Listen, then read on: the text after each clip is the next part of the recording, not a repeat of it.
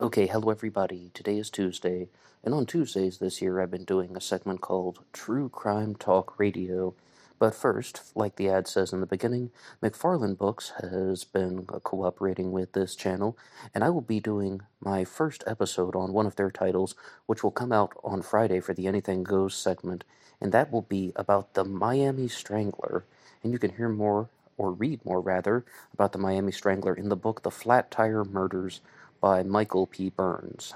So, lots of things to look forward to here on this channel, and if you haven't hit the like button and subscribed yet, now is a great time to do so.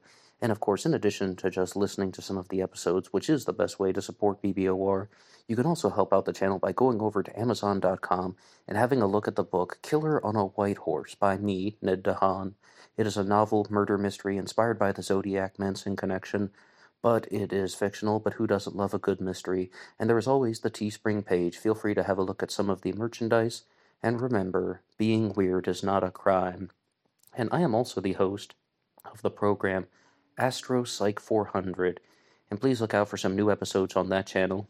I'm going to be uploading my podcast for sleep. Some people said that they use this program, BBOR, to fall asleep at night. And I thought, why not create a segment that is purely designed to help people fall asleep instead of listening to true crime?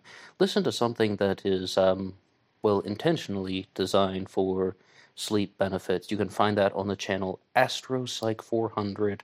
And if you're curious about astrology, there are plenty of videos over there on that subject. To begin this episode, I would like to give a shout out to Professor Japanese 007, who sent me a video on the Unabomber Ted Kaczynski. Now, the Unabomber mailed a series of explosive devices to people, and they were responsible for the deaths of 3 people, and 23 people were injured. He is a criminal that doesn't really need that much of an introduction. I'm sure you guys know the story. But the Unabomber was transferred from Colorado to a medical facility in North Carolina, and there are many headlines that are sharing this story. ABC News says Unabomber moved from prison to medical facility, and then that's caught my attention. But there was something else that I found, because in the news coverage there was actually an article that was from 2016 by the Treatment Advocacy Center that talks about the mental state and the behaviors and the conditions that the Unabomber Ted Kaczynski was experiencing. And I would like to go to that article now one more time. Treatment Advocacy Center. One of the country's most notorious terrorists, the Unabomber Ted Kaczynski, is reportedly to speak out for the first time in years, but there's a catch. He wants people to believe, as he does, that he is not mentally ill. Now, this happens from time to time in the true crime world because people who go out on a mission and they are not only committing horrible crimes, but they're also attaching themselves to things like the Unabomber Manifesto, for example. They don't want to be viewed as mentally ill because they want to be viewed as a genius. They want to be viewed as someone who is in control of their mental faculties. No, I did this for a reason. And of course, they want people to appreciate their intelligence. We saw something very similar back in 2011 with the attacks that occurred in Norway by Anders Behring Breivik, and during the legal proceedings that came after the terrorist attacks in Norway, which were perhaps some of the most shocking and haunting events of that country, he didn't want to be viewed as mentally ill. And I believe, going off of memory, that the psychiatric conclusion for Anders Behring Breivik in Norway was that he was not psychotic at the time that he killed 8 people in Oslo and 69 people on Utoya Island. He wasn't psychotic, he was just an extreme narcissist. And that almost seems like what Anders Behring Breivik wanted to hear, because, again, he wanted people to read his manifesto, and the Breivik manifesto was about 1,500 pages long, and some people say that it is just, large portions of it are just blatantly plagiarizing the Unabomber manifesto. But there's a difference between the American justice system and the Norwegian justice system. In Norway, Breivik was sentenced to 21 years. I mean, he murdered 77 people, and someone did the math and said that's like 4 months for each murder. With the Unabomber, he experienced a much harsher penalty. I mean, there's no 21 years for murdering 3 people and injuring 23 others. And as this article points out, Kaczynski isn't only a murderer, he is also a terrorist.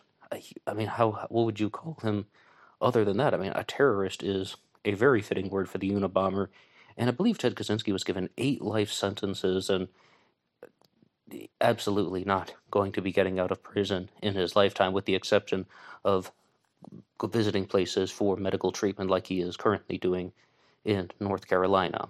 And the Treatment Advocacy Center says Kaczynski is currently serving 8 life sentences for making and sending numerous homemade bombs that killed 3 and wounded more than 20 during an 18-year period. Kaczynski recently sent a letter to Lawrence Wright of The New Yorker saying that he wants to talk, but the 74-year-old who was diagnosed with paranoid schizophrenia wants the journalists in the world to know that he is not crazy. I'm ready to speak to someone from the media regarding my brother's recent comments to discuss how they're going to be used to torment me, Kaczynski told Wright in his letter. I'm asking you to write back, affirming that you understand that I am not mentally ill as my brother Dave would have you believe. Now, the first point is, when you're talking to people in the medical community, they have all their own definitions for words, and especially with psychologists. Now, they can dispute this with me if they want, but it seems to me that psychologists have their own meanings that they attribute to words. When somebody uses the term mentally ill or mental illness, they're not talking about actually having some type of neurochemical imbalance. Mentally ill or mental illness, that just means dangerous or destructive behavior. And on the Serial Killer podcast, which is hosted by Thomas Viborg Thune, a Norwegian, he states that all serial killers are mentally ill. And I have to agree with it. I'm not saying the psychologists are wrong. It's just that yes, all serial killers are mentally ill. And if somebody like Ted Kaczynski was committing these crimes where 3 people died and 23 people were injured, as well as perhaps other crimes that some people attribute to him, whether it's the Zodiac Killer murders or other types of crimes involving the male. Yes, Kaczynski is mentally ill, but as we said with Anders Behring Breivik, of course he was mentally ill, but he wasn't deemed to be psychotic at the time. And I think perhaps Ted Kaczynski, maybe he means more that he was not a clinical psychotic. Maybe he rejects the diagnosis of paranoid schizophrenia. So let's go back to the article. Kaczynski's belief in his own sanity goes all the way back to his 1996 trial when his lawyers attempted to enter an insanity defense, but he rejected the plea. At one point, Kaczynski requested that he be allowed to represent himself on the grounds that his lawyers thought that he was mentally ill. You see, with something like that, he probably had very clear awareness of what he was doing. Now, I'm not a lawyer, but from watching true crime cases, following along with court TV and such, you can see that the insanity defense is often used with someone who is having a psychotic episode when they weren't aware of their mental faculties, like someone genuinely did not know what they were doing. And you hear this very frequently when the trials play out in the courtroom. You'll hear that this person had the ability to know right from wrong. This person had the ability to do their actions in a deceptive way.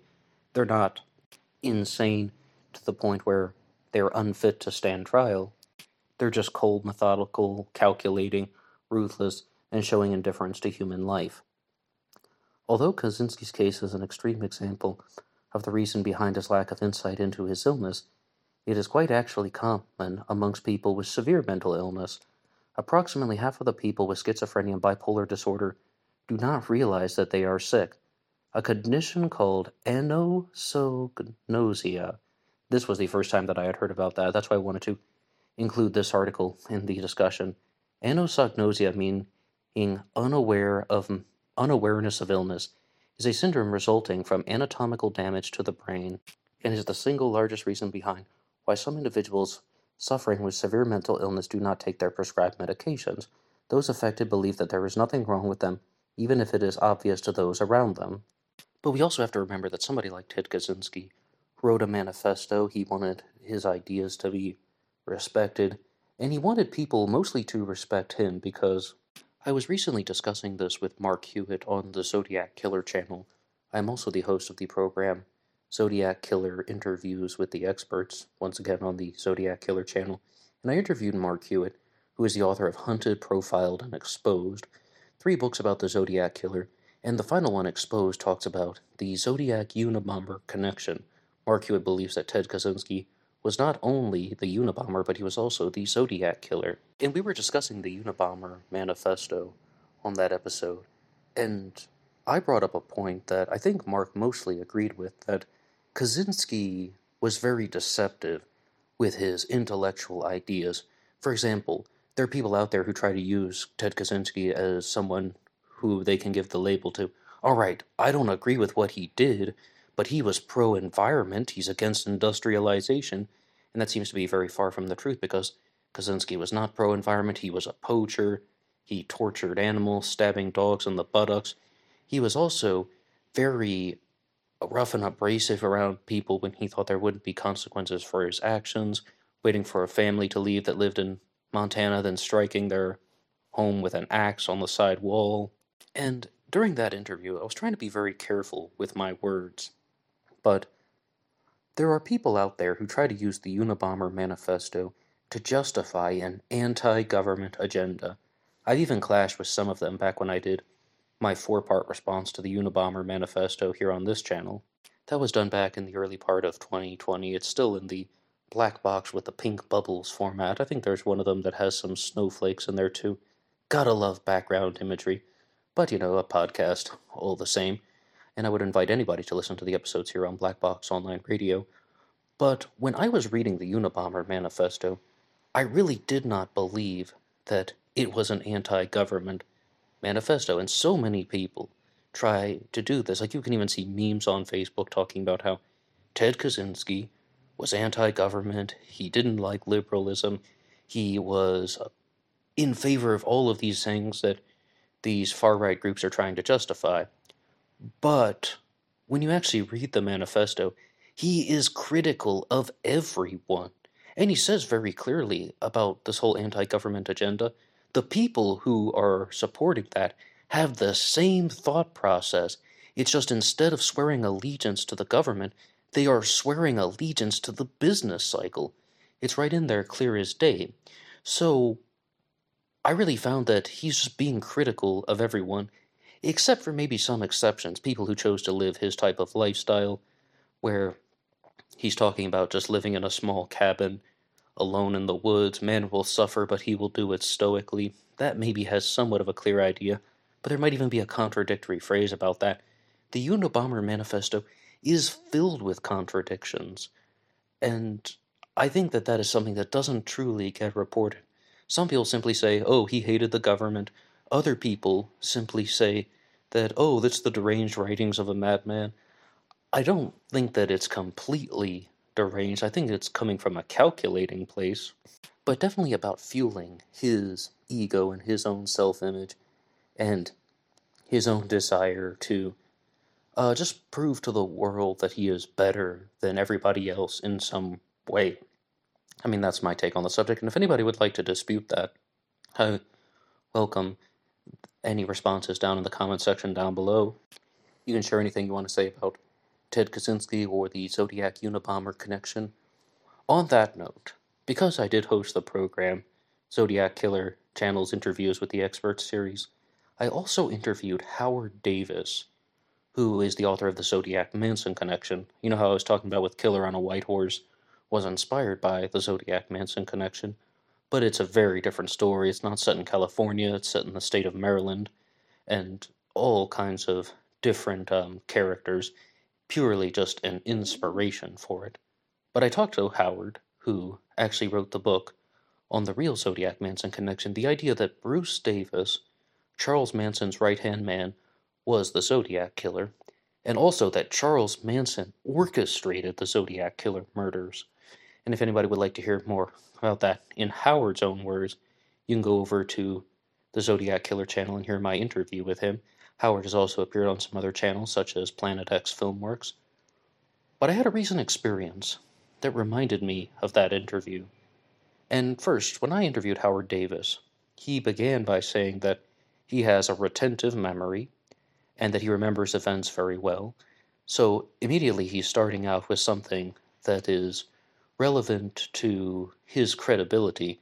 And part of me is like, okay, I mean, I get what you're saying. You want to prove that you actually are able to recall conversations that you've had very clearly. I mean, I have a retentive memory. I can remember the details or the context of conversations better than a lot of people around me, so I didn't want to put him down for that. But the thing that really got to me is that, firstly, he says that somebody who is a pristine source has provided him with the information that the authorities figured out who the Zodiac killer was very early on, but they didn't want to arrest the person because it was indeed Bruce Davis. And they didn't want to have a trial because he's already going to go to prison for life, or maybe even death at the time. California removed the death penalty, and then they brought it back, and all the Manson family members were commuted from death to life in prison. But no matter what, Bruce Davis already has one of the maximum penalties that you could get. So he's already going to jail. They don't want to have this trial that's going to cost $2 million, exhausting resources when someone is already going to be behind bars for the crime. And that does happen in the true crime world. I was listening to a podcast, I believe it was I Survived, once, and the exact same thing happened. A woman was trying to get the authorities to prosecute a man who had raped her, and they simply said, hey, he's already serving life in prison in another state. We're not going to extradite him back to this state to have a trial and go through all those expenses. That is the justice that you're going to have to get. He's already behind bars. So, what Howard Davis says about this conversation that he had is that somebody provided him with that information, and he took a voice stress analysis to prove that that conversation actually happened. And he said that he is going to take a lie detector test once he actually gets the funds together. And part of me was just thinking, why does he have to do that? That isn't even about the facts of the Zodiac Killer mystery or the Manson family. Those are about the image of his credibility. He's just trying to get you to believe him as opposed to looking at the facts of the case. No, I'm telling the truth, and here, look, I'm a truthful person because the sole fact that I'm truthful. So, and if you go through the Zodiac Killer interviews that I did on that channel, you'll find that Howard Davis by far has the most amount of talking time, and I didn't interrupt him. I let him say what he wanted to say 95% of the time. And I also feel that he did that because he didn't want to be challenged. He didn't want any type of challenge questions, so he just kept ranting for the duration of the recording. The Zodiac Manson connection is something that I don't think a lot of people genuinely believe. Now, back in 2020, somebody wrote it in the comments section, and I once said that it was the comment of the week at the time, when they said, I like hearing about the Zodiac Manson connection. I don't believe it, but I like hearing about it. And I think that that's just it. It's almost bordering or going into some gray area territory when people are using true crime for just some form of wacky entertainment. And I wouldn't say that it's so extreme like some of the people who immediately incorporate paranormal elements, like they immediately think, okay, well, this person must have been murdered by a ghost, or the only explanation for their disappearance is UFOs. I wouldn't put it in that extreme territory. There are still some merits to the Zodiac Manson connection, which I've talked about in many episodes, but I really did not like that Howard Davis was simply trying to get you to believe him. And after one of the interviews, someone who asked that his name not be attributed to this statement, a lot of you can probably guess who it is, said, yeah, this guy Howard Davis, he is running a company that sells homeopathic medicine and cure-alls. He wrote an alternative history to the Mormon Church, and he's selling the Zodiac Manson connection. The guy is a flat-out con man. Now, I don't know what anybody else has in their heart other than me. That's just something that a pristine source has provided to me. And you can, if Howard gets to have a pristine source, so do I. But I was talking about that conversation that I had with Soren Korsgaard, who is the author of America's Jack the Ripper, before we started our interview on the Zodiac Killer channel. He responded to me by saying, well, now, hey, wait a second. What's wrong with writing an alternative history to the Mormon Church? And my simple answer was nothing. If someone is actually exploring the material in an academic way, and they're actually saying that they found some new discoveries, well, people do this all the time. People can investigate any type of subject. I talk about all types of subjects here on Black Box Online Radio. And no, I'm not writing and selling alternative histories to anything. But when those three things are put together, selling homeopathic cure-alls, writing the Zodiac Manson connection, and writing an alternative history to the Mormon Church, yeah, I do get suspicious. Absolutely. I do get suspicious of someone else's behavior, and I definitely have my doubts about Howard Davis's credibility, but the biggest problem is, even if it turns out to be true that Howard Davis did actually hear a conversation, or he had a conversation with someone and he heard the words that they didn't want to have a trial for the Zodiac Killer because it's a member of the Manson family, he's already going to jail, they don't want to spend $2 million on it, it's going to take ages, so they'll just bury the evidence. Even if somebody actually told him that, it doesn't mean that it's true. Can people not be mistaken? Can people not misinterpret ideas? Not Howard, but the person who had the information to begin with? Is that not possible? Absolutely, things like that are possible. Even if that conversation had actually happened, so what? That's not evidence of anything. That's just somebody running their mouth at Thanksgiving or whatever holiday it was. So I think that puts a wrap on the Zodiac Manson connection for now, other than the fact that Howard Davis is not the only person who has talked about this.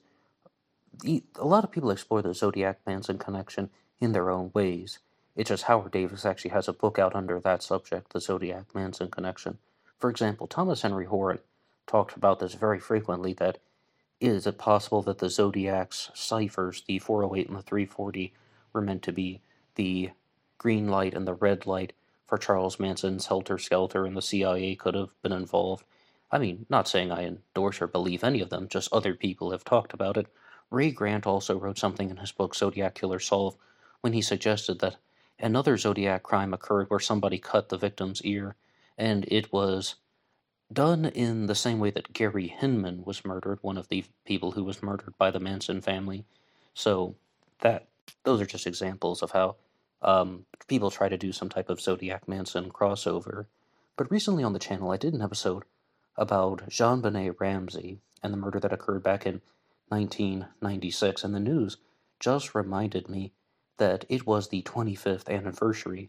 I mean, I did indeed intend to do that right after the anniversary, because JonBenet was murdered around Christmas, December 26th, but they did point out it's been 25 years. She was murdered in 1996, and it is now 2021. And perhaps some of these would actually be very suitable for the AMA, that's the Ask Me Anything, where I can respond to your questions and comments, and that will be coming out tomorrow.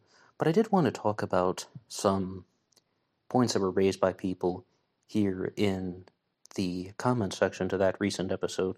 It was called, Did Burke Ramsey Murder JonBenet? And I see that this is a very popular theory. This is a theory where people want to truly explore it, because Burke Ramsey was JonBenet's brother, and he was definitely in the house. Just she was found murdered in the house. He is one of the people that would have had access to her. You don't need to make up any silly story or any reason why he is present. But we had a question come in from Rob S., who says, why did you read the theories from a person named Tina, one of the listeners to your show? Why not Lou Smith? And I responded by saying, on this channel, I interact with the listeners. And that's just it. That's just it. I listen to you guys, and I do recommendations about what you guys want to hear about. And you can always write the show at blackboxonlineradio@aol.com, or the way that Tina did on Facebook. My personal Facebook is in the description box. There's also a page for the show, Black Box Online Radio, on Facebook as well, and Instagram, BlackBoxNed88. And the reason why I chose to read off her theory about Burke Ramsey being involved, which you can hear all about in the episode, Did Burke Ramsey Murder JonBenet? Is because I thought she articulated it very well. And here is a very, very new point in life, a new time in life even. I remember Jon Stewart was being interviewed on the show Larry King Live, back when Larry King was still doing that one. And they were talking about reading off tweets, like things from Twitter. And he said, "What is this? You're reading things from Twitter? Are you getting your news from the guy in the bathroom?" And yeah, that's funny. It made some people laugh. But the whole point is that sometimes someone can have an idea. Other people can have ideas. And the reason I chose to do an episode based on her theory is that she put it all into a very easy to understand manner. And I read it because I disagree with the Burke Ramsey theory. And Rob S. talks about Lou Smith here. He was an investigator on the Ramsey case, and Lou Smith was very famous for doing a possible recreation of how an intruder could have broken into the Ramseys' home, showing how it would have been very easy to break in through the basement window. And why? Why did that person murder JonBenet? I mean, numerous people have explanations. They think that someone might have had a financial dispute with the Ramseys, or that somebody might have wanted revenge on them for a particular reason. And one theory that I've heard it just simply, again, from the comments section, an observation that was made by someone who follows the material, is that it's not a widely discussed theory, but could JonBenet have been murdered because of the pageant world? The pageant world is cutthroat, and I do not dispute that. I haven't done an episode on that theory because I'm not sure what to say about it. I don't think there's enough info that has been put out there. There's also a very, very sad and sinister topic to discuss, and I'm not even going to say it, but the first letter is C, the second letter is P, and it deals with videography involving children. And I did an episode on that exact subject because I heard a podcast that featured the writer Steven Singular, and he laid out his theory about what happened to JonBenet, that there was a sex ring that was involved in Colorado that had done that to other girls, that they had been tied up in the exact same way, and that the ambition was actually to make a video of JonBenet being murdered, as horrible, horrible as that sounds. So, there's all kinds of theories.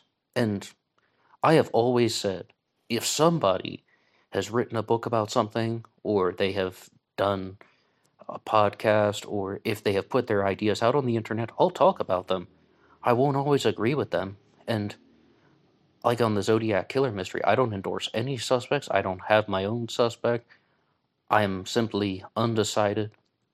But it's just that. That's how we get information. That's how we share information. You can talk about someone else's theory even if they aren't famous.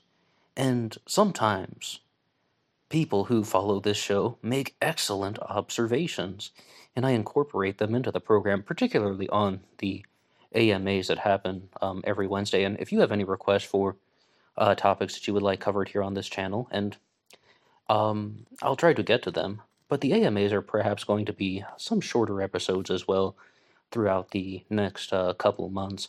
I'm really going to try to get back to these longer episodes that I can do where things are going to be more than an hour, because I like listening to long content. I was saying that yesterday on the announcement that I did, saying that Zodiac Mondays is going to be probably done in a shorter version instead of a 1 hour episode, maybe about 10 minutes, because some people like that content.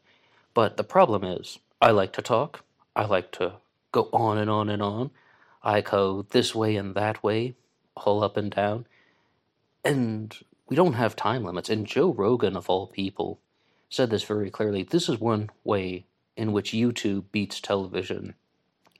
You don't have to respond to time limits. I was watching an interview with Mike Rodelli on Fox 40, and he had about 3 minutes of talking time to talk about the Zodiac Killer. And I was when I responded to Mike Rodelli, I simply said, "Hey, it was great, but I wish they could have given you more time. It looked like you were just getting started." And he definitely agreed with that because the time limits on TV, like you have to have a 22-minute episode, and it's going to be filled with commercials, and it has to be done in such a precise way where they even have to cut out the truth if it isn't going to fit into the time slot, so to speak. So with YouTube, you can do that. You can have a 3 hour podcast. Some people do 5 hours, so to speak. And I think 5 hours at the point I can't even make it to the end of those episodes. Yeah, I do listen to 3 hour shows. 1 hour Monday, 1 hour Tuesdays, and 1 hour on Wednesdays.